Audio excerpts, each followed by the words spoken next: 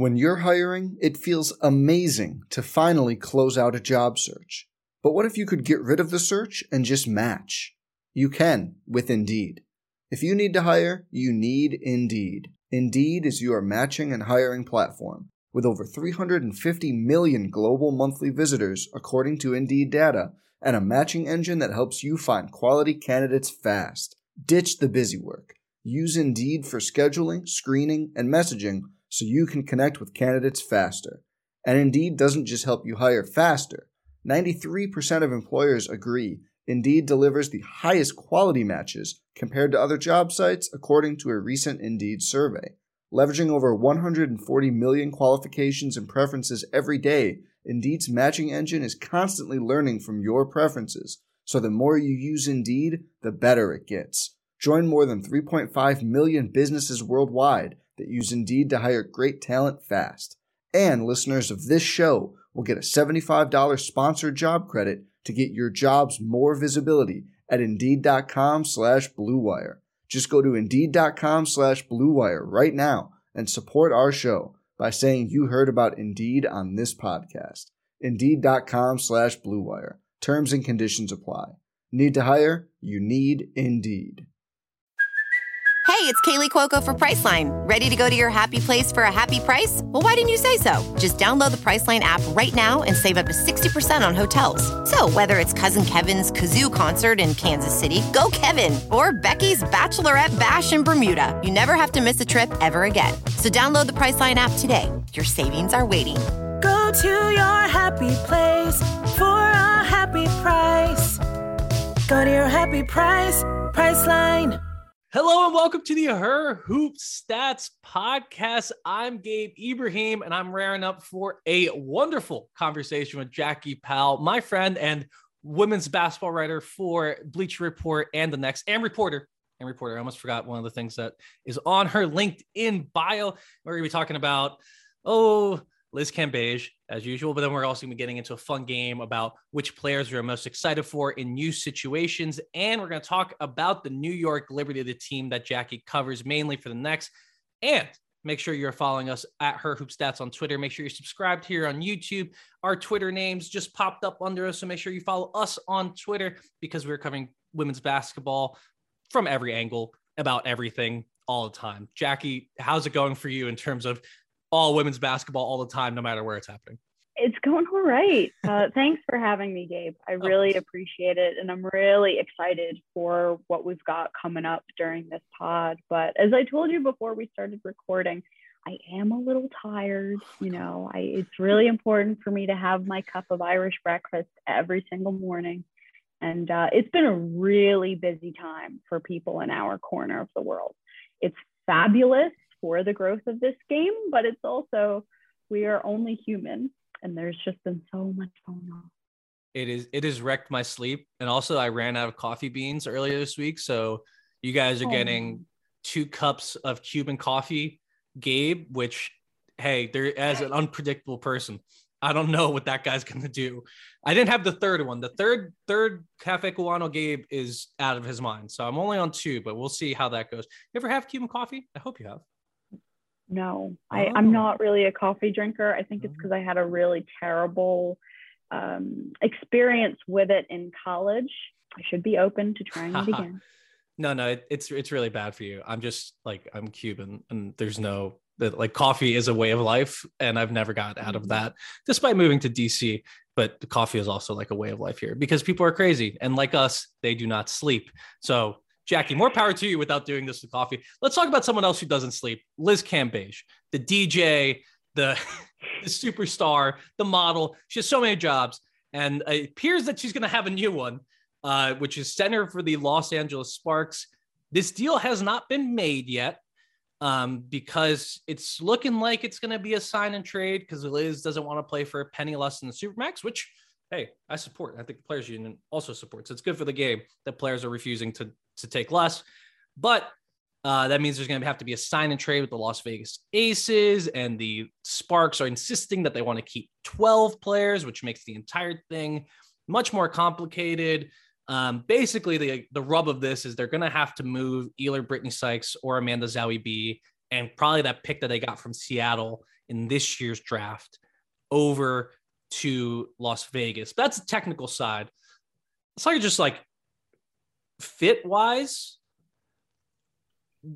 Do you think this is going to work? Like what does Liz do for the Los Angeles Sparks? So, wow, that's what a question that is. Right?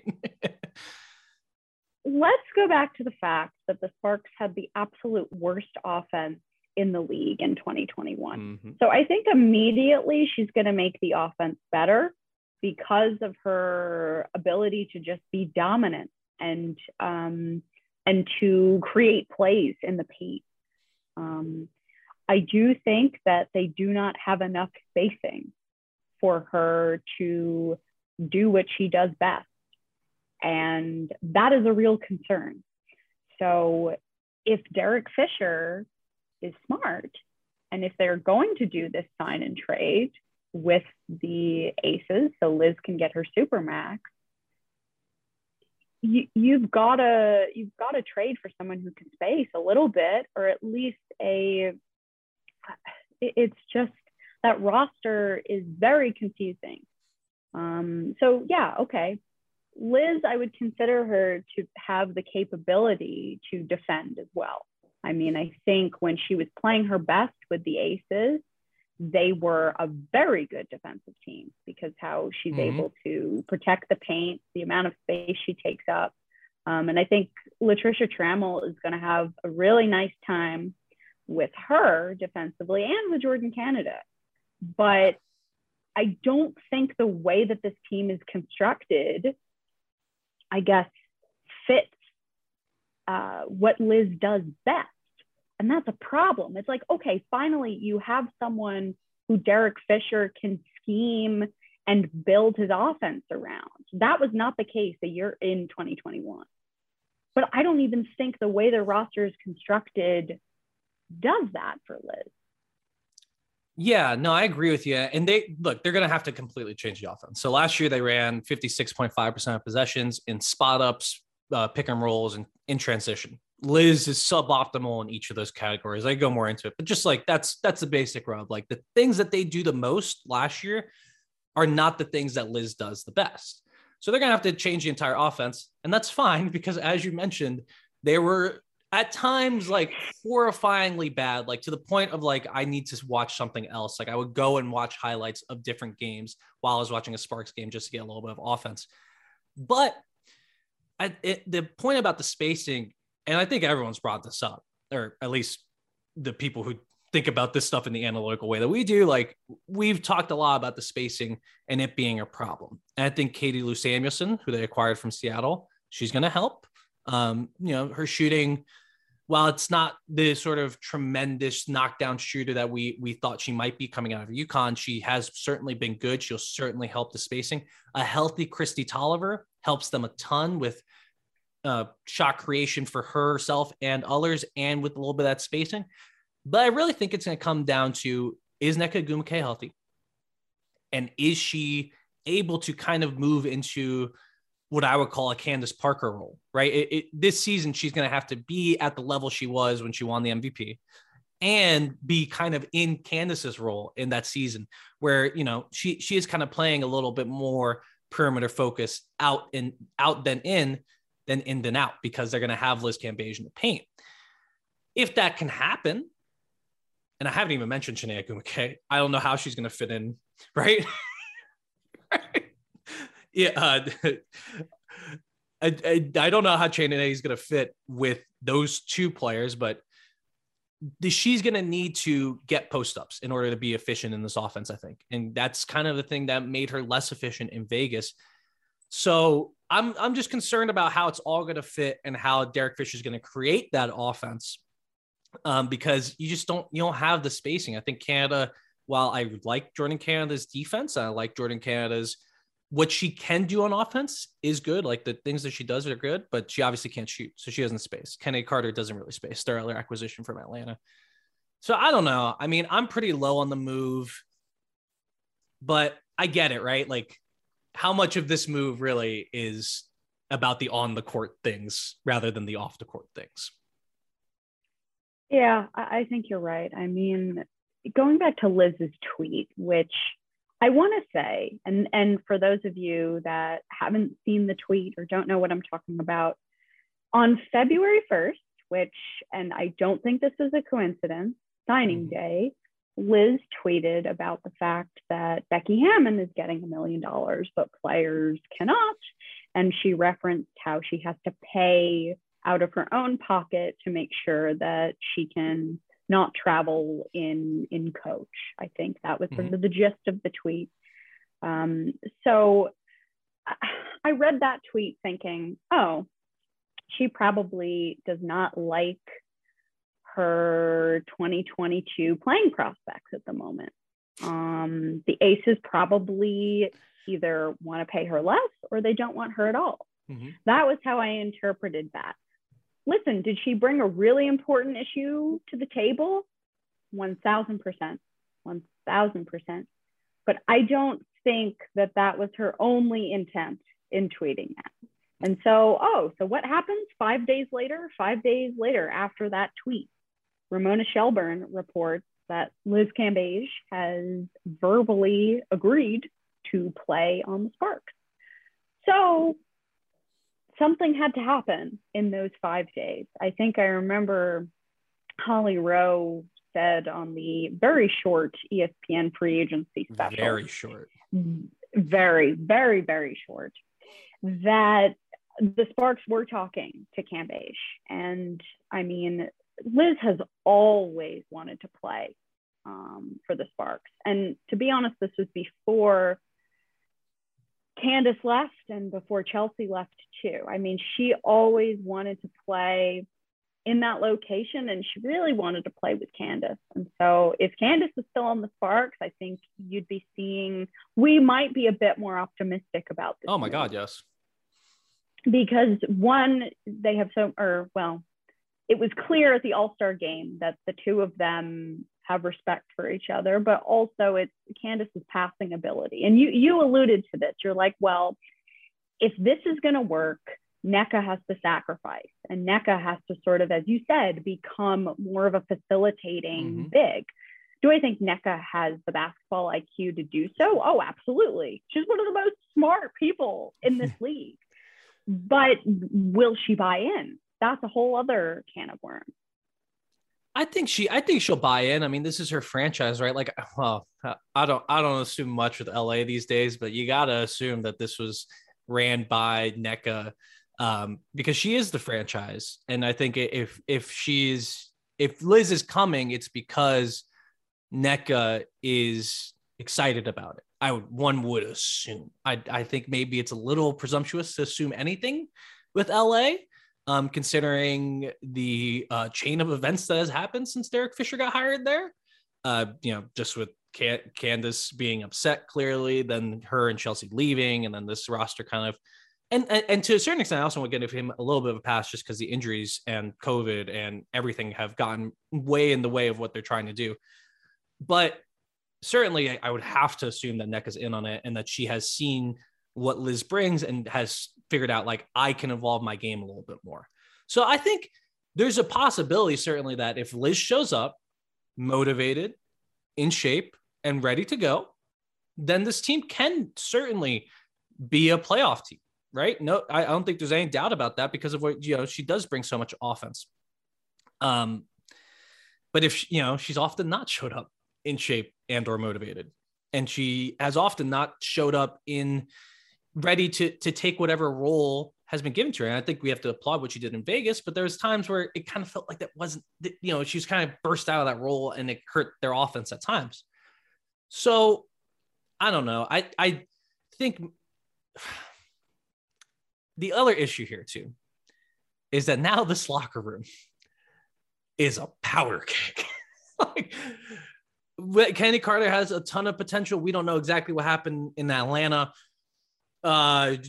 She's not in Atlanta primarily because of that issue, from what I've heard. And I think, she is a great player, but she certainly has not been able to mesh with other great players yet in this league. Liz is Liz, right? And then on top of all of this, you have Chrissy Tolliver around, And Christy Tolliver is about the basketball. She's a champion. She is here. She's a coach. She is about the basketball, and she does not take any crap from anybody. I think it's a powder keg, and I'm not entirely sure that Derek Fisher is the coach to handle it, because I think Derek Fisher has done a fine job X and O's wise. Last year, I don't think this roster makes sense. I think Derek Fisher, the GM, really hurt Derek Fisher, the coach. And I think this year he might hurt him again, just not with the X and O's part, but with that locker room part. So those are my concerns. Obviously, I don't want to get anyone less excited. It's going to be really excited, but I do think we have to mention these concerns that we have.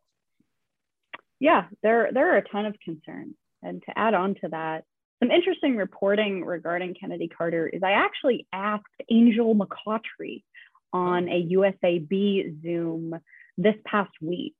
So when was it? It wasn't this past week. I think it was over the weekend. Mm-hmm. She was one of the first to do the Zoom. And I think the way they did it was they had the folks who were injured go first. But anyway, so I asked Angel, I said, so, what did you think about this trade? And, I know you've sort of been mentoring Kennedy, on and off. And so she interrupts me and she goes, on and off. I'm like, oh. And Angel's like, I got the call right when she knew. And thank you for reminding me. I have to call NECA and tell her exactly what she needs to do in order to be able to get the best out of Kennedy. So it seems as though Angel has become this mentor to Kennedy and really cares about her. And something that I know about Kennedy Carter is when she finds someone who she gets along with, she latches on. I mean, she was so upset when Nikki Collin left. Mm-hmm. I mean, Nikki Collin was someone who she trusted. So it seems clear to me that she trusts Angel, and the fact that Angel is saying, oh, I have to call NECA and help her to help Kennedy. Listen, who knows if that works, but I think it's an interesting thing to note. But I do agree with you, Gabe, regarding Liz. I think that locker room absolutely is a powder keg. I think we cannot forget about what happened before Tokyo. Mm-hmm. The fact that it was reported that Liz got into an altercation with Team Nigeria. NECA and Chine were both in the room when this happened. They saw it, they heard it. And from what I know about what happened, it was a pretty painful situation. So I don't know how long it takes to get over what happened in that moment. It seemed pretty emotional and pretty dramatic. So I just don't know. It's a little confusing as to what must have happened to get both of the Agumekes on board. Maybe a desire to win a championship, maybe. I don't know. But I really wonder about who makes this work. And if Christy Tolliver is healthy, and if she finds a way to sort of focus this group, LA could be back in the playoffs. Do they win a championship this year? I do not think so. No. But could they be back in the playoffs? Sure. I think that's a bigger point too. Like, if it all works out, is this team, like, do I even think this team's going to be in a double bye spot? Like, I don't even think they get into I'm not sure they get to I don't think they get to a top 2 seed. I would be surprised if they got to a top 4 seed, even if things went right. But I think getting Carter is a good bet because, I don't think I'm not saying Kenny Carter is like a bad person. She just didn't get along with the folks in Atlanta. And it was a crazy, crazy situation last year in Atlanta to start with. So I think certainly there's a great player in there. And if she does have that sort of support, and if there's a person in this league that can give you that support, it's Nneka Agumeke. So it could work. It could work. I just would like it better if they didn't, kind of they're pushing more chips into this season. Whereas I just don't, if they push all their chips in, I don't see it working out for them in the way that they hope. But, let's move on. We don't have to talk more about Liz Cambage. You will hear plenty of Liz Cambage talk from all other corners. We did need to give reaction, and we did need to talk about it because it's big news, but man, I'm more excited about other people, other teams, other folks that are in new situations, not necessarily players who move teams, Although I do have on my list here a few players that move teams, but like just players who are in a better spot now than they were heading into free agency. And I want to, pick a couple here and get into why we think that they're going to be better, why we like the situation for them, and why we're excited for them from the player's perspective, because we talk so much from the team perspective and from a GM level that I want to get down to seeing like why the players moved where and like who's going to be in a better spot. So do you want to start us off with your player that you're excited for in a new situation? Yes, sure. So one player that's at the top of my list is Elizabeth Williams. Oh, me too. And yes, I think I don't want to say that it's obvious. Well, but I think Elizabeth Williams has a ton of potential. Mm-hmm. And I don't think there was the emphasis on player development in Atlanta that maybe she needed. And so while she's considered a veteran now, she is moving to a situation and moving to a place that has such a strong foundation and such a strong infrastructure when it comes to skill work, skill development. I mean, Mike and Eric Thibault together are such a force when it comes to figuring out how to grow the skill of some of these players. I mean, I don't think we have to go down what their resume has been when it comes to player development. But you now add Shelly Patterson, who also is so, I know when I asked Mike about this, he said, Shelly is a brilliant scouter, which she is. But she knows how to develop players too. She knows how to fix someone's shot. I mean, could we be seeing Elizabeth Williams taking threes this year? I wouldn't be surprised. I mean, I wouldn't be surprised if she works on it and she tries. And also I feel like Elizabeth Williams is going to love being close to home and being in DC. I mean, there was a joke on the press conference about, this is the perfect place where E can start her congressional campaign. Yeah, that was my question. That's what I was thinking about. No, that was a great question. I love that. And so I think E deserves this. She does. I mean, she was so patient throughout all of that turmoil in Atlanta. And I think I get the sense that the Dream will be forever grateful, not just for her patience, but for her leadership down there. I mean, you didn't have someone like Elizabeth Williams. I don't know if they would have been able to, things were very messy in Atlanta, but they could have been even more messy if you didn't have someone like Elizabeth Williams sort of centering and leading the group. No, and I think she had to be such a mentor in Atlanta and had to be such a leader. And I think, it takes up energy, man. That takes up a lot of your time and your thought. And here in DC, she doesn't have to be a leader, a mentor. I'm sure she will be because that's who she is. But I don't think she has to do it. That's not going to be on her. It's not going to be her. It's not going to be on her to, for lack of a better term, be the adult in the room. So I think she's gonna feel a little bit more free. But the one assistant coach that you did not mention was the one assistant coach that I wanted to mention, LaToya Sanders, because I think Elizabeth Williams is slotting right into that LaToya Sanders role from 2019. I was watching. There's a really great video from Half Court Hoops on YouTube detailing the entire 2019 Mystics playbook, and so I was just watching it because I'm nostalgic. I just think she's gonna fit so perfectly into what LaToya Sanders did. She will roll more. I think LaToya popped a little bit more, but definitely that baseline jumper, like you're saying, if she's working with the person that you call the shot doctor, Shelly Patterson, that baseline jumper is going to be going in more often. And she's never ever played with spacing like this. And I think it'll really allow her to take over that LaToya Sanders role of hitting wide open baseline jumpers and posting up mismatches.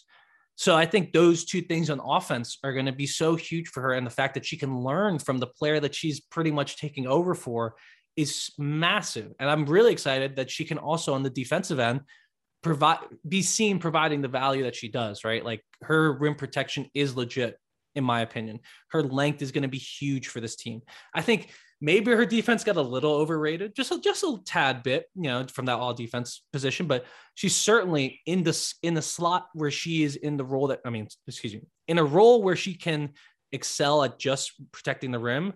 She's going to be great. So I'm just so excited for her. And yeah, like Senator Elizabeth Williams, like put it on the books now. Like I'm all, look, I'll do PR for the campaign, Elizabeth, if you're listening. Like I'm all in, because I think her coming here and being able to focus on those other things, get those other opportunities, and be with just people who really support you in that, because that's the feeling I get around or being around the Mystics organization. They support all that. I think it's going to be huge for her. So yeah, she was definitely on my list as well as a player that I'm super excited for. We'll keep it moving. I'll go with my second player on my list. I kind of have a feeling it's going to be on your list too. Angel McCoughtry. Yep, the second name on my list, Gabe. I know we have an overlap of opinions, but yeah, McCoughtry, I mean, I think the case is extremely simple, right? She's working with Cheryl Reeve, who has been proven to work on a player's shots, expand their game, and allow them to really just focus on the basketball and being, nurturing that side of their game. I think she's going to a place that really loves and honors the league's legends, especially since that Simone Augustus situation went down. And I have an article somewhere on Winsider where I completely rip Cheryl Reeve for letting that happen. But I think I was a little unfair, but I also think Cheryl has kind of changed in how she approaches that situation, just because I don't think she ever wanted to lose Simone. I don't think she ever wanted to make Simone feel like she was disrespected. And I think that's just something that happens in basketball, and you have to kind of change the way you talk to folks like that. And I think that has turned into Minnesota kind of leading the league and honoring their vets in, Laisha Clarendon, Sylvia Fowles, and now Angel McCoughtry. I think she's going to get that shine that she deserves. And this is going to be her in the offense with the most movement that she's ever had, with one of the best passers she's ever played with in Laisha Clarendon. So, I mean, I think the case for Angel having a great time in Minnesota is easy. Oh, I couldn't agree more. Well, the thing that's interesting about what you said is the bit with Simone, because so Simone is now on the selection committee for USA Basketball, and she was there in camp with Cheryl. So I'd have to assume that hopefully those two have patched up whatever went wrong there. I appreciate that analysis about sort of honoring the legends, but also from a basketball perspective, I think this is huge for the Lynx, and you have to talk about the fact that they're going to be without Napisa Collier for a while. We don't know. I mean, Reeve is assuming that she will come back at some point. I don't think Reeve is going to be suspending her contract. I don't think that's happening, but they're going to be without Collier for a while. And so Angel can fill some of that void. I mean, I know Collier is maybe a better defender than Angel, but offensively, Angel slots right in at that, the 4 and the 3 spot right there. And going back to Laisha Clarendon, I mean, Angel and Laisha played together in, when was it? I think it was 2016. They were both on the Dream.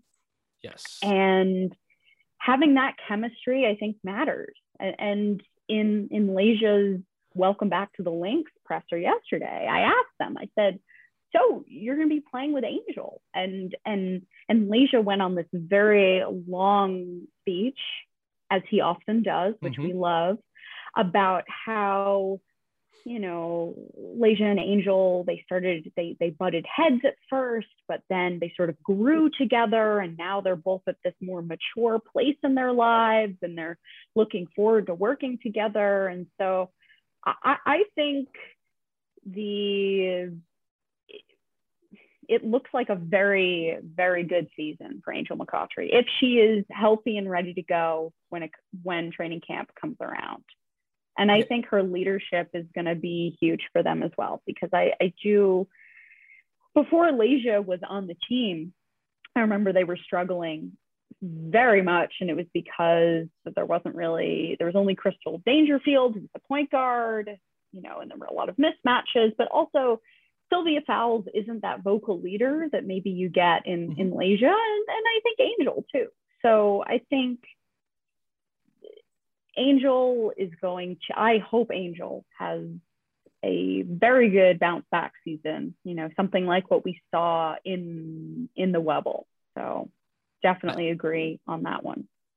Yeah. And I forgot to look up the exact stats because they played together in 2016 and 2017 in Atlanta. Although I think Angel may have been, she was hurt in 2017. But in 2016, I think, let me see, I'm trying to look up how many. The person who assisted the most field goals made by Angel McCoughtry in 2016 was Laisha Clarendon.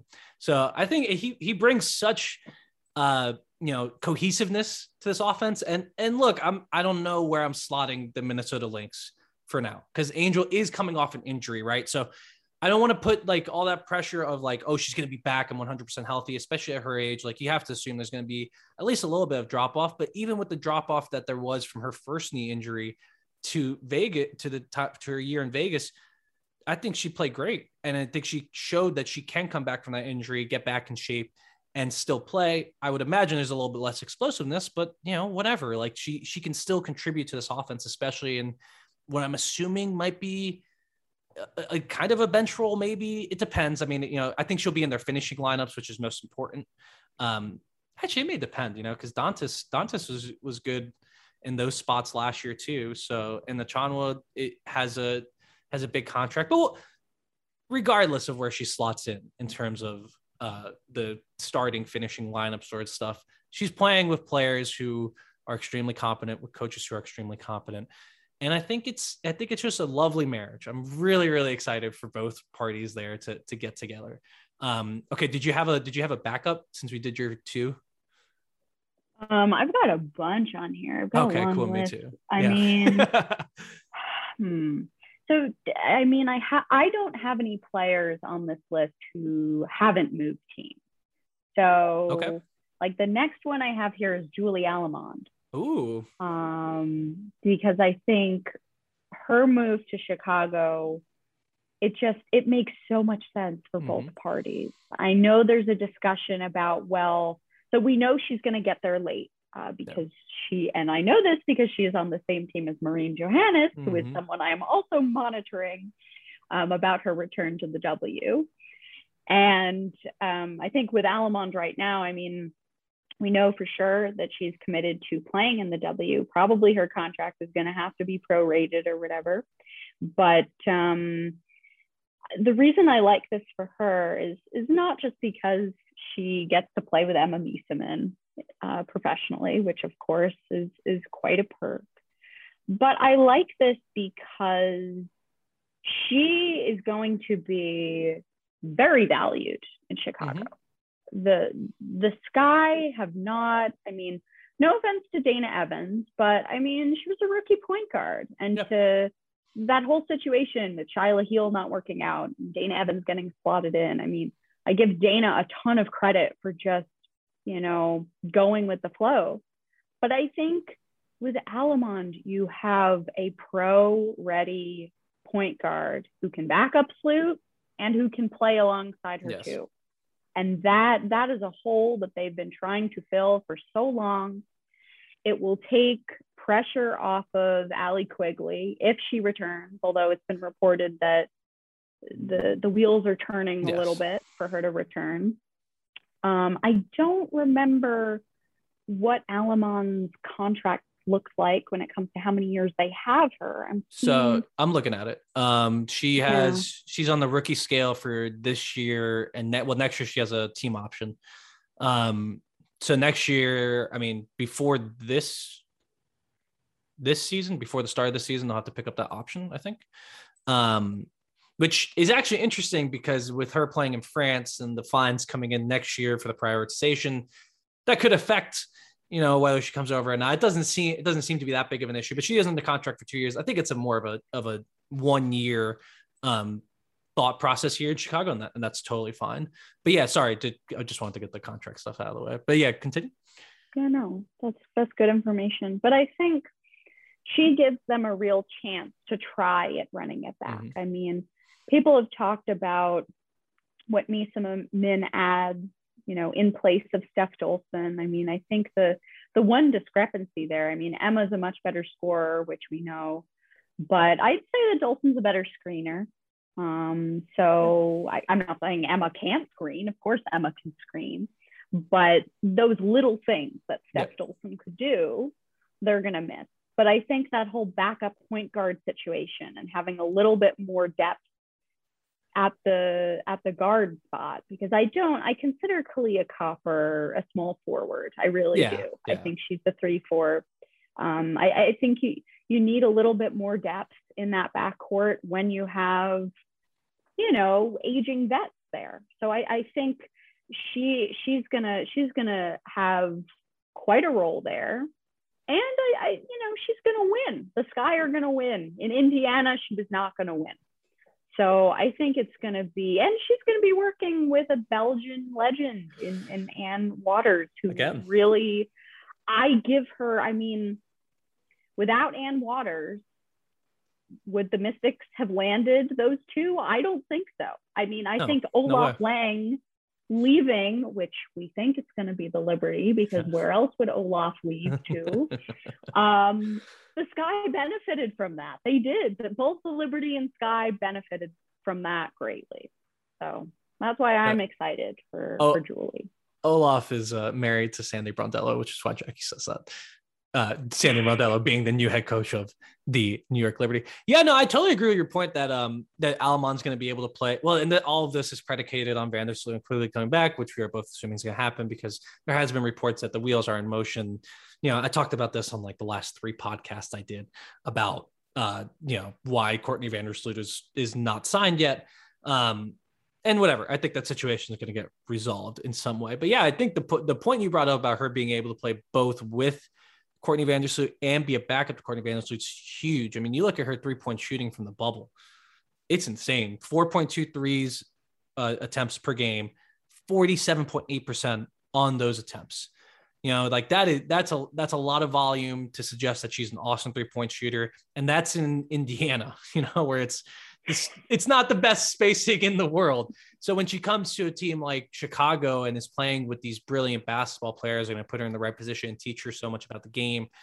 I think it's going to work out great, especially with her playing with someone that she's familiar with Emma Miesemann. Like if they want to run a 2-person game on the backup unit with just those two, that's still going to be a pretty efficient offense. So yeah, I'm super pumped for Julie. I'm super pumped for Emma, and I'm super pumped for Crystal Bradford. Like I don't know how much run she's going to get. I think she's certainly lower on this depth chart than she was in Atlanta, but she was awesome last year. Like really, really awesome. And I want to see her, you know, how she fits with this team, because there's just so many smart basketball players being put in the right role.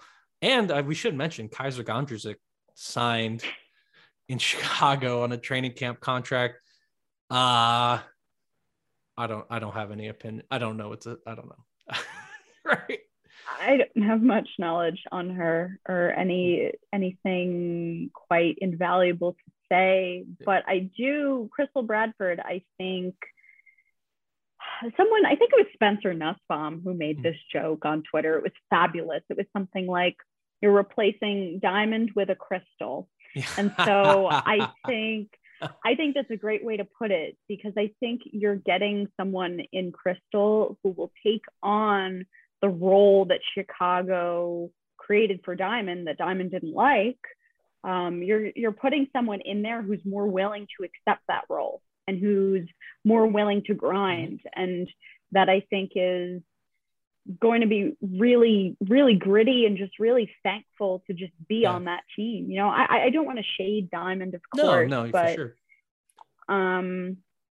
You know, and Diamond just even, I don't think her past 2 years have just been so rough. Yeah. And I think, so Crystal Bradford ended the season injured, correct? So I'm trying to remember what happened there. She had some sort of leg there was a fracture. Yeah. I think I may have to ask Spencer about that, but hopefully she comes into camp healthy. Because I know I really, what happened with Diamond, I think, was very predicated on her health and not being 100%. But also, I do think that Crystal Bradford, amid the food truck incident, I think Crystal Bradford has the potential to be a very good locker room presence. Yeah. Well, and the thing with the whole food truck thing is like, to our knowledge, that didn't affect the locker room. I wouldn't care, right? Like if one of my friends told me like, oh, I got in a fight in a food truck, it's like, cool. Like, as long as it doesn't affect what we're doing, I don't care. Like, you could do whatever you want your free time. But I think there's also like the thing you're saying about Diamond. I think it boils down to there's a difference between accepting the role you are given and being happy with the role you're given. And I think that is something that fans have to realize when they're making moves, when teams are making moves on the margins. A lot of it is predicated on, is this player going to be happy in the situation that we're putting them in? So, for example, I think if Diamond DeShields came back for whatever reason to Chicago this year, she wouldn't be happy. And she may even start rejecting the role that she's getting because she thinks she has more. And I think last year she did do a good job of being a good soldier, right? Like she showed up, she did what she could. She fought through injuries to help that team win a championship. And she always gets to be a champion because of that. And you have to applaud her for it. But I also applaud her for saying, hey, I don't want to do that anymore. I want to go somewhere where I'm going to be more of a feature role. Is that place Phoenix? I don't know. But that's why Diamond DeShields perhaps is not on this list. But yeah, I think for Crystal, I think she is going to be really happy in that role and hopefully she gets an opportunity to continue showing what she has, because I think she's a really good player and a player that there's not that many players that fall into the Crystal Bradford, Becca Allen role, right? Of like, we've kind of seen 3/4 go away to a certain extent. And I want to see them, I want to see more of these players in the league, because I think this is where basketball is going to move in the WNBA, like it did in the NBA, to being small eventually. And we've seen it a little bit. We saw a little bit with Chicago last year. I didn't say Azrae Stevens and Candace Parker are small, but we're going to start moving more towards fours being in the more Becca Allen, Crystal Bradford situation. So I want to see her get some more run and be like that. And I know we'll get to the Becca Allen, the Jackie Powell ISO on Becca Allen in just a little bit. All right, I want to bring up one more player. Well, I want to bring up two more players because they play on the same team last year. Courtney Williams going to Connecticut. Wow. I'm very happy about that. Just watch the tape from the 2019 playoffs. I don't, from what I can gather, Courtney is not a problem in the locker room. She's a problem outside the locker room, perhaps. I think she did get a little lost in the sauce in Atlanta. It's pretty easy. Atlanta's a really cool city and really fun. I think you could easily get lost in it. I think coming back to Connecticut is going to be good for her to be with players who, care, like really want to care for her and nurture her and bring her into the fold. I'm excited for the fit on the court too, because we've already seen it work. The other player I want to mention is Tiffany Hayes. She was low key awesome last year, and she's low key been awesome for quite a while. And she gets her team back, with Kennedy gone. And with Courtney Williams gone, I think she's going to have a way better fit on the court with Erica Wheeler at the one. And I think she's going to have a way better fit in the locker room as well. I think Tanisha Wright coming in is going to help her, continue to get better.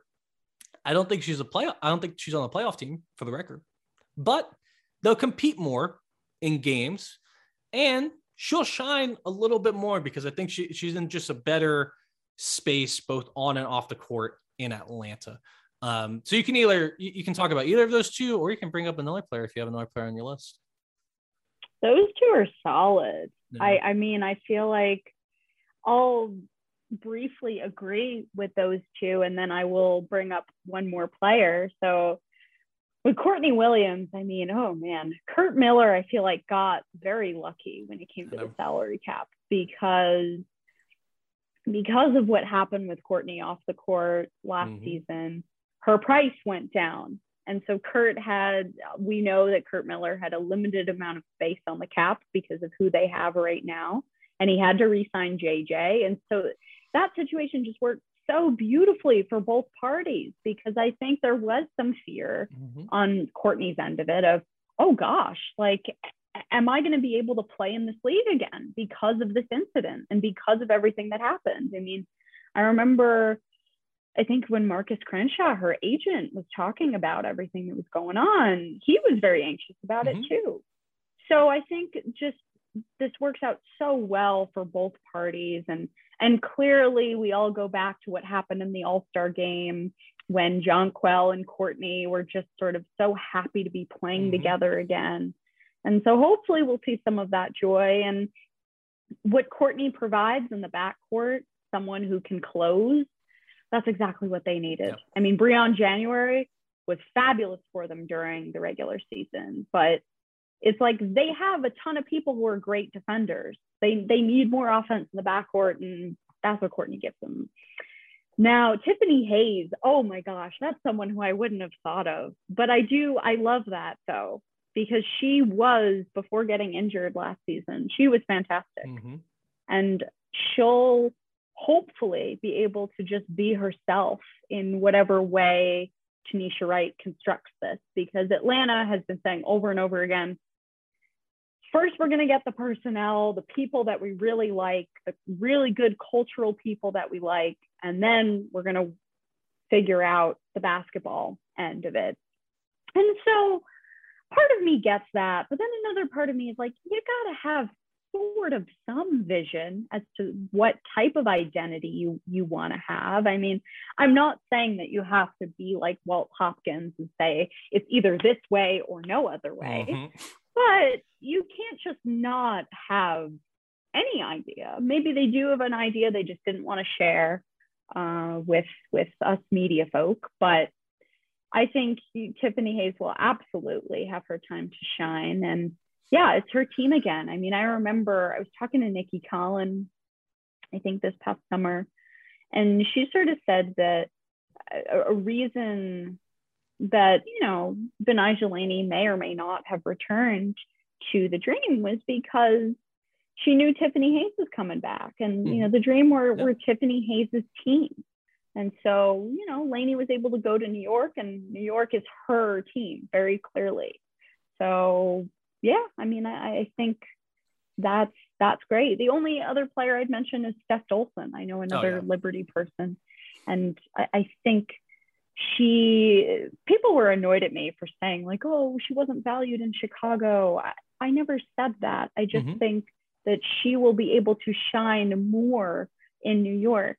And I sort of saw what people were saying online about the move, and Steph's partner was so psyched and was saying like, you know, you're going to get to shine so much more in New York. And you know, you saw it in Game 4. I mean, she saved her team in Game 4. And I don't think that what Jonathan Kolb and Sandy Brondello said before they made their moves and signed Steph was that they were looking for people that are going to complement what they do best. And I think that's what you get in Steph Dolson. And I think she is going to have the role that she wants, which is she will be able to play a lot. She's going to be able to do everything that she loves to do. I mean, she was talking on, when was it? It was earlier this week, because she's with USAB. And she said, one of my favorite things that I get to do is screen for people. She's like, I love setting up my teammates. And New York really is preaching about being a selfless basketball team. That wasn't just a Hopkins thing. That was very much so a Jonathan Kolb thing. And Sandy Brondello believes that too. You know, she says in her beautiful Australian accent, you know, I want a selfish basketball team. Like that line, you know, I don't have a great Australian accent, but I've heard her say that line so many times. And so Steph is someone who is very selfless. And I think they also need a fun personality too. They need someone who can be really fun, but also, you know, knows what it takes to win and can be serious when needed. And I think that's Steph. That is perfect timing, Jackie. The literal next thing on my list is what Steph Dolson brings to the New York Liberty, but you and I kick off our New York Liberty talk. And yeah, I totally agree. I mean, I also have here, like, they didn't have what I call brick wall screeners because I've been playing more 2K recently, and that's the badge you get if you're a good screener. They didn't have any brick wall screeners on this team last year. And I think she's going to really loosen up, everyone on this team, whether it's Sabrina Ionescu or Natasha Howard or Sammy Whitcomb. Like, they needed a screener, and especially Sabrina. Sabrina excelled when she had Ruthie Hebert, who's a really good screen setter, who incidentally played with Steph Dolson last year in Chicago. But that's when she really excelled in college, is when she had really good screen setters and players who could play in that high post position and be extremely comfortable in that role of kind of distributing, setting screens, doing the dirty work. That's what I love about Steph Dolson. I mean, my Twitter background, my Twitter like cover photo right now is Steph Dolson, just like smiling so wide when she hit that. She hit like that super weird like turnaround floater in Game 4 of the finals, and was just like running down the court like, I can't believe I did that. I was just like, I love her game. I love her attitude. I'm so with you. Like, she's exactly what the team needs in terms of both on the court and off the court. I think she fits in so perfectly. And I think the person that she is going to, that the next domino, like Steph Dolson comes in, she's going to do what Steph Dolson does. The next domino is Natasha Howard becomes a lot more efficient, because I think Natasha Howard, look, I know we just talked about Courtney Williams, and yes, we get it. We'll get your long twos tweets, people. We'll get the long twos tweets. We know that the analytical dream of the kind of 5-out system with Howard at the 5, like, yes, we get it, nerds like me. That's a dream. But I think it's still a dream. Like, you still need a player like Steph Dolson on this team.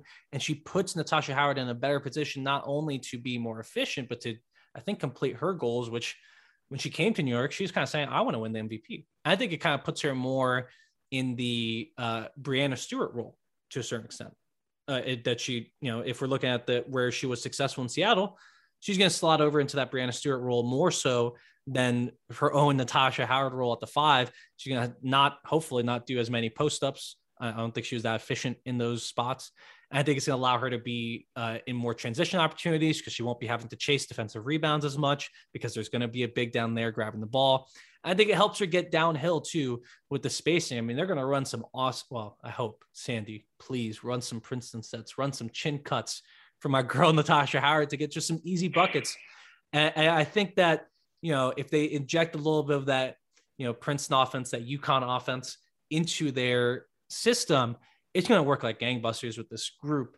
But I think my biggest question for the Liberty, and we can keep talking about Steph Dolson if you want to, so feel free. This is an option play. Okay. Does this team go as far as Sabrina Ionescu takes them? Because I saw an article, I forget who wrote it, talking about that. Richard Cohen and I discussed it last week. I think Sabrina is the player who has the highest ceiling in theory on this team. So does she need to be in, not necessarily in the MVP conversation, but just in the conversation of like one of the best point guards in the league? Like, does she need to be that does she need to rise above not her teammates, but just rise above where she is now to become a star for this team to take the next step? Wow. What a loaded question it's a long question. And then there's more on Steph Dolson that I think there is to discuss Option too. play. But man, okay, I'm gonna go to Steph Dolson first, sure. because then hopefully that will get me to the answer to that huge question, right. which I think is, that's a question that we'll keep asking. So with Steph Dolson, I think what this also does is this is going to allow some of their young players, or one of their young players in particular, to really learn who she can be. Mm-hmm. And so you and I were talking about this, or we were texting about this, about Kylie Shook, mm-hmm. and how she is someone who I think will really benefit from having Steph as a mentor, and seeing how Steph has become tough and mm-hmm. tougher in the post. I mean, I understand that Steph is a bit of a bigger body and she's a little taller, but the two of them have such similar skill sets. And I think Kylie has a very similar ceiling. And you talk about Sabrina Ionescu being best when she has someone who can screen really well for her. We've watched that shot in the first game of the season against Atlanta multiple times. That shot doesn't happen without the screen from Kylie Shook. It just doesn't. So, you know, Kylie Shook has a role on this team. She does. She's not Steph Olsen, but what I'm saying is she has the skills to one day be like that. And I think the way Walt would play, he, for some reason, really didn't like it when he played with Howard and Shook. And so I think in the way Sandy's going to do things, obviously, I think you're going to start with Dolson and Howard. But then I think what Kylie Shook gives you is if Steph gets tired, you insert Kylie right into that role at the 5. You know, this is still a really versatile team. This is still a team that potentially, yes, can play 5 out, because I don't think there isn't someone on the roster right now who can't shoot. I mean, true, everyone can shoot, but I don't think they're going to be doing this whole like, oh, we're going to have these really small and athletic 4s that's how we're going to start games. Will Sandy, you know, adjust during games and maybe say, oh yeah, we can put Beck Allen at the 4 here, or oh yeah, we can put Jocelyn Willoughby at the 4, and especially Jocelyn Willoughby because she is so strong. Like, oh my God, I'm excited for Jocelyn. Steph Olsen, oh my God, I'm so excited for her. I hope she's healthy. Me too. Without Steph Olsen, I would say that Jocelyn Willoughby is the strongest, like most muscular and most capable, you know, when it comes to just being able to muscle it out in the post. And I know that sounds wild because she's only 6 foot, but she has such a professional body and just so much muscle in her arms, and just she's so muscular. Yeah. But so I think Steph is going to really help with the development of this team too. Okay. And wait, before we get to Sabrina, I want to bring up one thing, because I know there's people listening who have already tweeted us about Courtney Williams' long twos last year. We get it. Who are going to say about Kylie Shook? If you're like me, you watched a few games where Kylie Shook got absolutely toasted and you were out on Kylie Shook. I was one of those people. We texted about this the other day or yesterday. We did. And I was like, you know, I don't know, you know, at first they had to cut somebody. They ended up cutting Liana Odom, Jazz Jones. And I was like, you know, hey, I probably would have gone with Kylie Shook there. Like, you know, whatever. Then, however, and you can take this with a grain of salt, and you should, her on-off numbers, she has the 3rd best net rating differential on this team. They were 7.6 better in net rating when her on the court than her off the court. Their defense was 10 points better with her on the court than with her off the court. Tons of noise there. However, I'm with you. She's going to be in a better position with Sandy Brondello because she's not going to be forced into. She was a square peg in a round hole for a lot of last year. I think her playing in a different system is going to be huge. And I think the optionality that this team is going to have is going to benefit her as well as everyone else on this roster, but her in particular, in that she's not going to have to be forced into doing one sort of thing. I think she's going to be forced into doing what she is best at, which, you know, hey, maybe we haven't figured it out yet. And maybe, hey, she doesn't develop as much as, you know, people think now, but certainly I'm back. I'm on the train of she should be on this roster. She should get a shot to play with this team. And I think Steph Dolson is going to be huge for her, especially if she can just slot into that backup 5 spot. Now I'm going to put your feet though to the flames. So let's talk about Sabrina. Talk to me. What do you think? Okay. Well, I think Sabrina has certain intangibles that make an engine go, right? Mm-hmm. It's her willingness to win. It's her competitive spirit.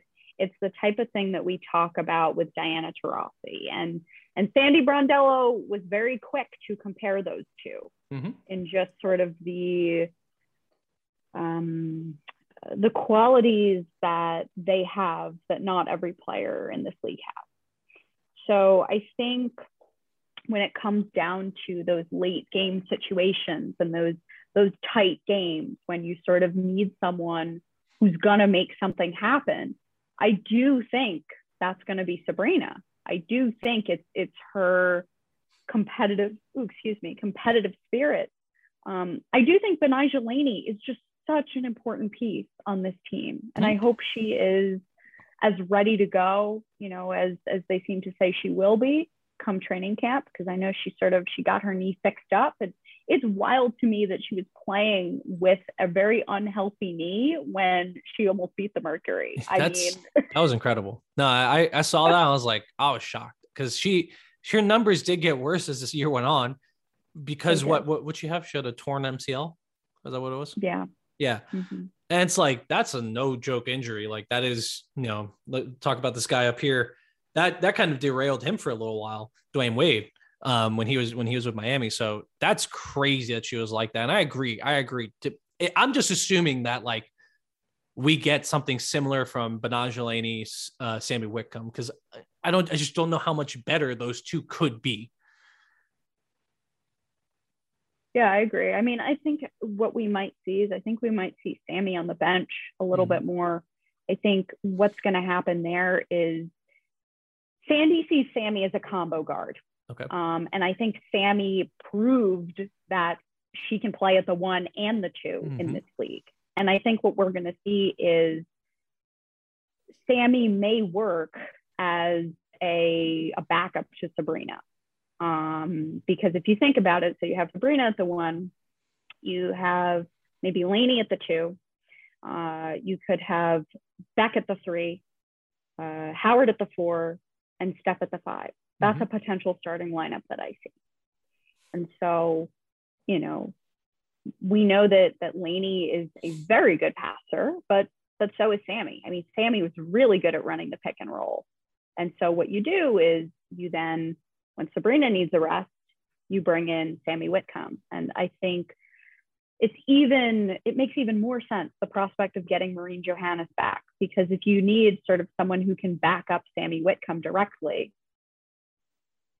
you have Maureen Johannes, who also is a combo guard. I know, I miss her so much. I'm not getting my hopes up. Well, okay, I've done some reporting on this, and I think both sides want this to happen. It's about the missing the first chunk of the season, and it's about the money.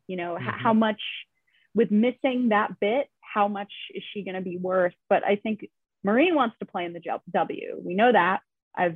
I've heard that, and the Liberty would 1,000% want her back, because she fits in with so much of what they want to do. So anyway, I think I got off on a bit of a tangent there because we were talking about Sabrina. You're still dodging the Sabrina question. I'll answer it first, so then you could agree or disagree. Sure. I think the answer to my own question is yes. She's the one who needs to raise her level of play.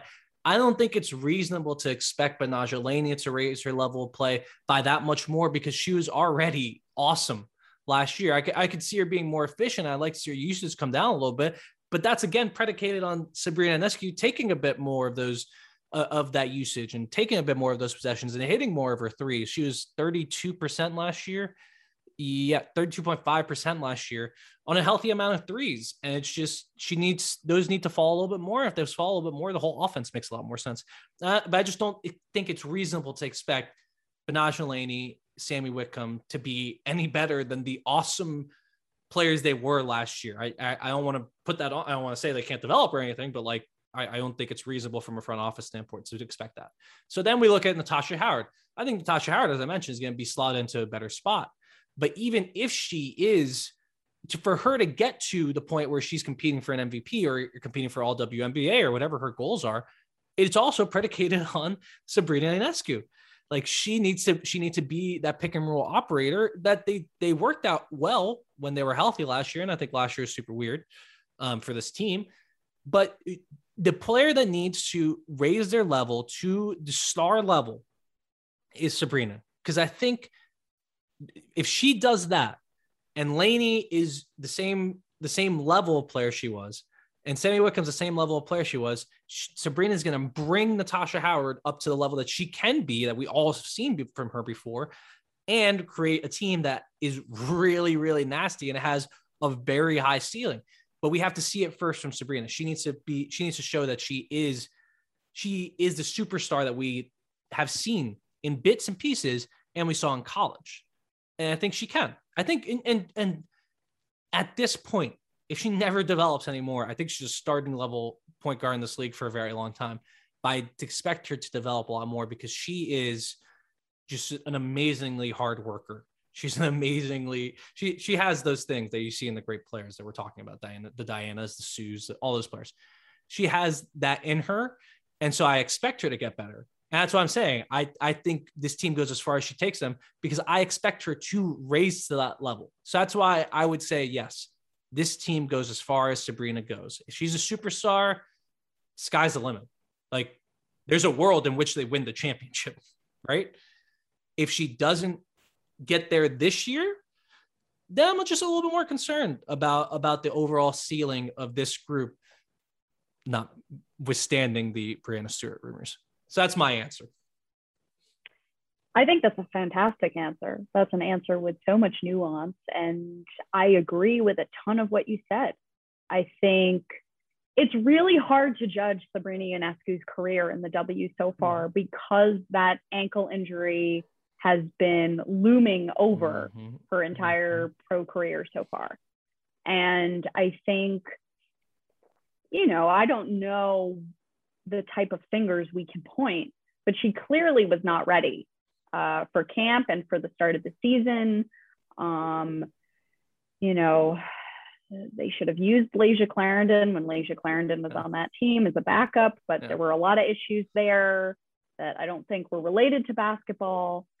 So there's that. I mean, I just believe it's very difficult to judge Sabrina with everything that was going on. Do I think that this team is built around her ceiling? Absolutely. There is no doubt that this team is built around who she was in college and who we think she can be. I mean, you could argue that Walt's system was sort of built around that. Although, again, the part of his system that just did not work was having Natasha Howard at the 5, and then, you had these 3/4s at the 4. I mean, it just didn't work. It didn't work defensively. Then you could argue, oh, well, if Natasha Howard had more time and was healthier, but it just didn't work. And I think Sandy Brondello has such a great track record of being able to have a bunch of puzzle pieces and construct the puzzle that is going to fit. She just, I mean, there's no denying it. I mean, she had so much less talent, or so much, how do I put it? She had a much less balanced team. I think that's how you put it, in Phoenix in 2021. But somehow they made it to the WNBA finals. Sure, you could say, oh, Diana Taurasi was incredibly clutch. But I don't think you do that without having a great coach, a coach that knows the personnel and knows their potential and knows how to, fit the right pegs into the right holes. Sandy is just so good at doing that. And so the fact that they have a coach who has done this time and time again, who knows this league inside and out, I think they're going to be in such a better spot this year than they were last year, even without the injuries. And we'll have to see where Sabrina is. I mean, she was invited to that USA camp. She was limited, because she's still rehabbing. I think she's posted on Instagram a bit. She's still strengthening that ankle and trying to get it to a better spot.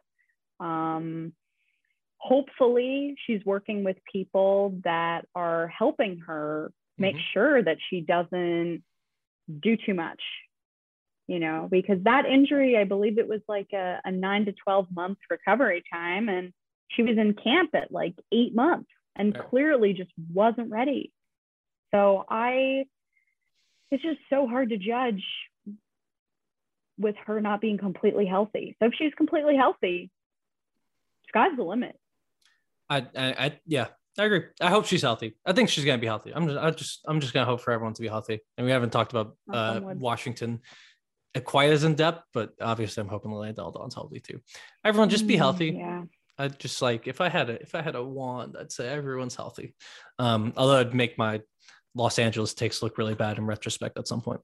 All right. So do you want where do you want your ISO possession? You want it on the wing? Do you want to post up? Like, where do you want high post clear out? Like, where do you want this Becca Allen ISO possession? I'm gonna give it to you on the wing. All right, we're clearing out. Jackie Powell on the wing. Tell me why Becca Allen, why you love her so much on this group. Oh my gosh. Well, there's some like personal storytelling bias in all of this, and I hope that's okay to talk about. Yes. It's not just from a basketball perspective. I mean, when I was watching the Liberty before I was covering them as a professional, so even in like 2018, I would just see her be relegated to the bench. And then when she'd come onto the floor, something magical would happen. You know, you just see this player that would give it everything she has. You'd see someone who could shoot the daylights out of the ball. And I just would sit there wondering, like, why isn't she getting more playing time? For a good 2 years. So 2018, I wasn't covering the team professionally. 2019, I was. And I would say the same thing. I'd be in that old Westchester County Center, and I would look to my right and look to my left and say, gosh, why isn't Rebecca Allen starting? Why isn't she getting more minutes on the floor? And you know what? She didn't have to start, but even getting like 6th player of the year type minutes, she wasn't getting that playing for Katie Smith in 2019. And I was just like, oh, like, I just don't get it. I don't get it. Is there some sort of like Lambierian bias going on here? How, you know, Beck was a bench warmer under Bill. And listen, when she came into the league in 2015, her body did not look how it does now. I mean, you look at those arms and those shoulders. I mean, oh my God. When she was 22 in 2015, I believe, you know, she was young and she wasn't as strong and she was at a different point.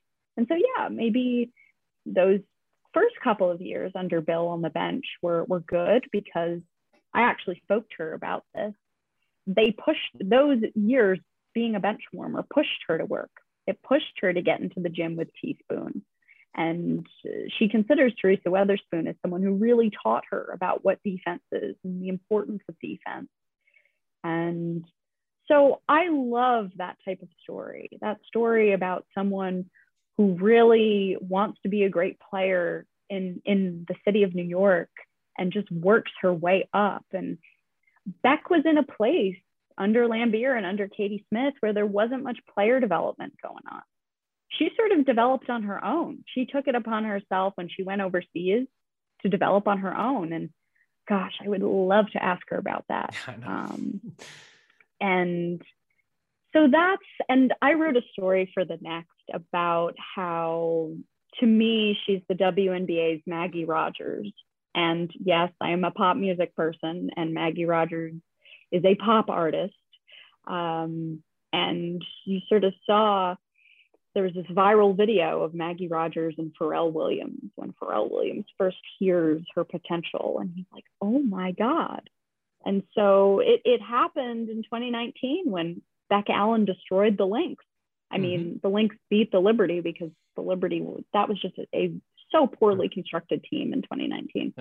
But Beck ripped them to shreds. And I just remember watching Cheryl Reeve like so angry, like, oh, she keeps making shots on us. And it's like, well, she's a damn good player. She's a damn good shooter. So it was that type of moment, you know, and you just sort of see this rise, someone who's so selfless and such a team player, but also just works so hard, you know, and just Beck is just a pleasure to cover because of that. So that's my more like personal monologue on why I am such a huge supporter of Beck and who she is and her game. And she's a legitimate two-way player in this league. Oh, yeah. I mean, I defensively, I mean, the beginning of 2021 was a bit rough for her because she came in from finishing her Spanish season. She didn't have a training camp, so she was adjusting on the fly. Clearly, there was a lot to adjust to. Then the plantar fasciitis happened. They shut her down so she can recover and be ready for the Olympics. She goes to the Olympics. The Opals have such a difficult time in Tokyo, which that wasn't Beck's fault, wasn't Sandy's fault. It was someone else's fault, who we mentioned earlier. Yes. And then Beck literally comes back and is like, I'm going to show you all how good I am. She never said that, but she played like it. Like, oh my God.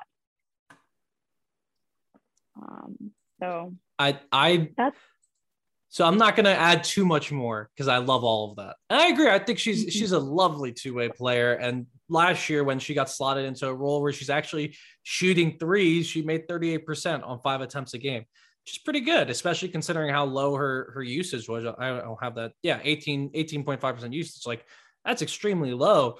I think she can only improve. Like, I think it was a good sign to see, like, hey, you know, she can shoot at this level. She can bury buckets at this level. I think she does have that two-way ability, which is fantastic. And I think some people listening who pay attention to the contracts may say it's a bit of an overpay, $141,000 this year, $136,000 next year. I love that it is declining. Shouts to Jonathan Kolb for doing that, because I don't think there's another declining contract in the league. I'm not sure about that, but regardless, I don't think it's that much of an overpay.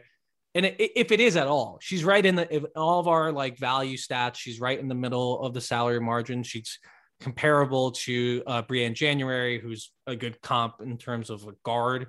Their size is not the same, but obviously they do some of the similar things. Just January is smaller, Beck Allen's taller. So I don't mind the contract at all. And I think it's going to be a really interesting time seeing how she fits in, because I do think she's going to have to battle for that six woman spot. I think Jocelyn Willoughby since when she got drafted was slotted into that spot, and she got hurt the last couple of years. So that was a person they slotted in there. And Kayla Onyenwere grabbed the brass ring last year and won Rookie of the Year. I think DD Richards, if her shooting is for real, I also think this is another player who could challenge that for that spot and be an excellent Beck Allen type player. I think it's huge for DD Richards to have Beck Allen on the team. So she's going to have to fight for those minutes still. But I think she's in a much better spot and she's deserving of that contract. And I'm happy that they brought her back because I do want to see her on a team that's extremely competitive. However, we are nearing what should be the end of our time. We said yesterday that we could talk for like 4 hours, and we definitely could. I've been cutting us off this entire podcast. But let's get into it. The final question about the New York Liberty. Talking regular season now, because I think after last year, I'm not getting into the business of predicting the playoffs in February. I don't know what's going to happen by the time we get to the playoffs. We'll have to see the matchups. But it's a new format too. Oh, is it? Is that coming in this year? year? The new playoff format. Yes. Oh. No more buys. It's not happening. Okay. Well, then it's even crazier. Although it makes it easier to predict. But I don't want to.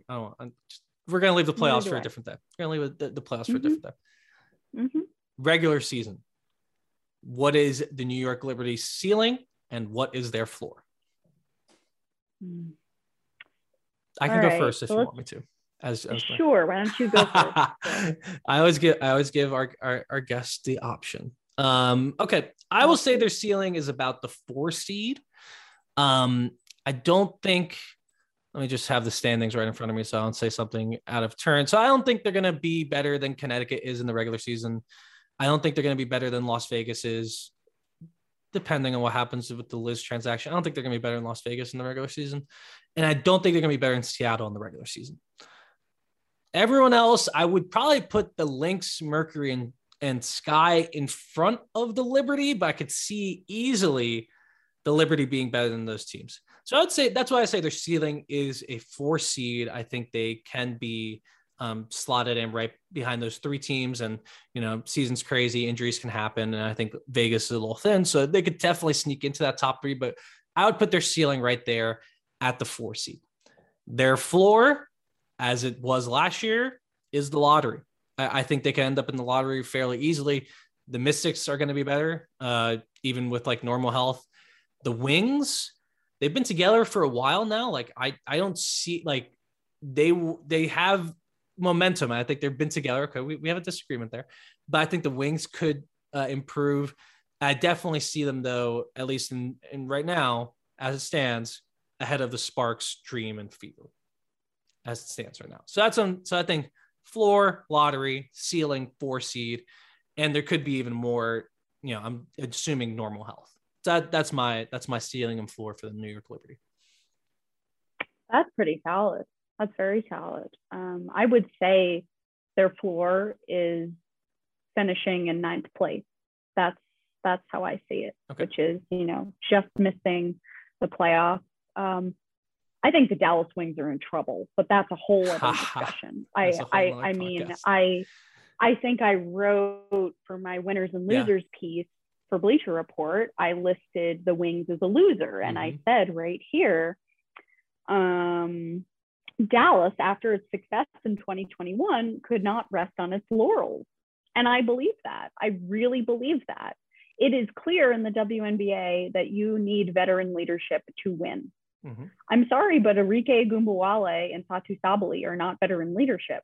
And they were asked about this. And it was literally like that Spider-Man pointing meme.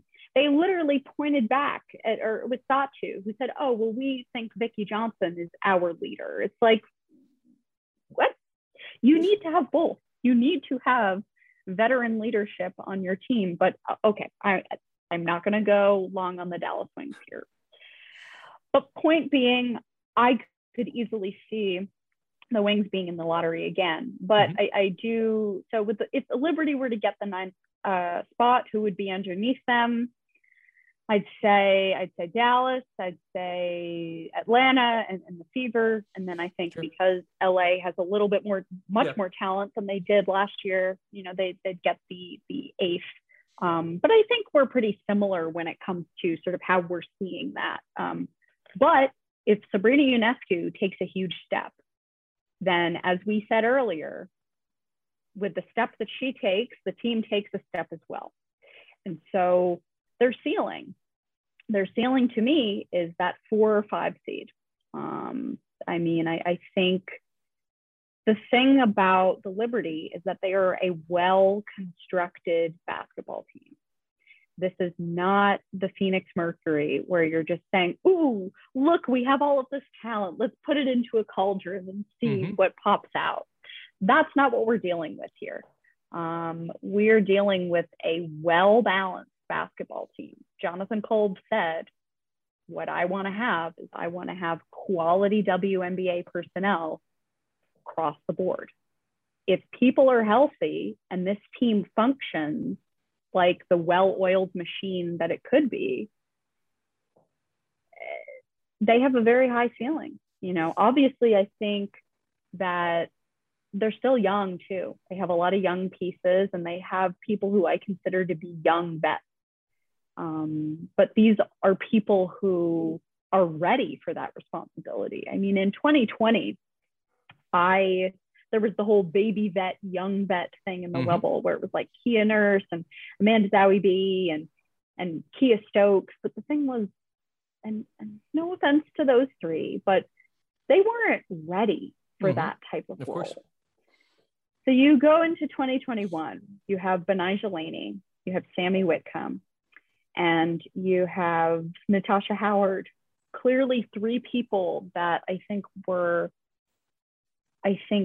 more ready to be people that were going to be confident and that were going to lead. I mean, Natasha Howard leads in a different way. She leads by example. But clearly the young group became close to her and trusted her and followed her lead. So I think that the more and more their young leaders grow. So, Laney's not 30 yet. Whitcomb's 33, I think. And Howard is now 30, the more that they grow. And now you're throwing Steph Olson in there, who's 32 and who just, or 30 as well. And just won a championship. Whenever you add a new piece, there's going to be a period of adjustment. And so, yeah, I mean, they're not a WNBA finals team this year. I don't think so. But are they a playoff team and a very competitive team? Absolutely. If all goes wrong and so many people are injured, do they end up 9th in the rankings? Sure. But are they a lottery team right now based on who their coach is and how balanced their team is and how well it could potentially function? Absolutely not. Yep. No, I'm with you. We'll see. I think we gotta get out of here though. We have many press conferences. We may come back for if Tina Charles says something like she did last year. We may come back for an emergency podcast in some form at some point. But for now, I think this was a lovely discussion, as we always have, Jackie. It's great talking hoops. Fabulous. We have to talk more pop music though, because I have some thoughts. And we could do that at a different time, potentially on air, because that'd be fun. And you will hopefully, you're always welcome on this podcast, and you will hopefully be back on this podcast on the Her Hoop Stats podcast network whenever you want. Oh, hell yeah. Love it. Love it. This has been so much fun. I've just really enjoyed this. Yeah, I'm glad we're getting an opportunity, not only us to talk, but everyone in our little corner of the Twitter sphere / the real world. I guess we're in the real world too. Talk hoops and talk about the WNBA and break it down as in depth as you do over with Bleacher Report and the Next. Do you have anything you want to plug coming up soon? Well, I just did this winners and losers piece. It was good. VR. I read it. Thank you. And coming up, I'm working on this piece all about UConn women's basketball and the emotional and mental struggles that they've been through, in probably the most tumultuous year in the history of Gino Ariema's program. So that's been a blast to work on, because I also, in addition to just being super analytical, I love the emotional and human stories that we can tell. And women's basketball players are so special, such special people. And so the more and more that we can share with our world who they are, I think the better. Yeah, and you're one of the best storytellers doing this on our side of the ledger. So I'm excited to read that UConn piece. I mean, I said some really nice things about UConn on our last podcast, and then they immediately lose. So UConn fans, if you're listening by this point, I'm very sorry. But we will catch you guys next time on the Her Hoop Stats podcast. Again, make sure to follow both of us on Twitter. Follow at Her Hoop Stats. Go check out herhoopstats.substack.com. And I don't need to tell you guys to check out Bleacher Report. Obviously, if you're not subscribed, I'm assuming you're subscribed to the Next if you're listening to this podcast as well. This is way too nerdy. If you are not subscribed to the Next, just go and do it, because that coverage is very necessary for at least my understanding of the league. But with all that being said, we will see y'all next week. Have a lovely time, and make sure you watch some basketball. Some people just know there's a better way to do things, like bundling your home and auto insurance with Allstate, or hiring someone to move your piano instead of doing it yourself. So, do things the better way. Bundle home and auto and save up to 25% with Allstate. Bundled savings vary by state and are not available in every state. Saving up to 25% is the countrywide average of the maximum available savings off the home policy. Allstate Vehicle and Property Insurance Company and Affiliates, Northbrook, Illinois.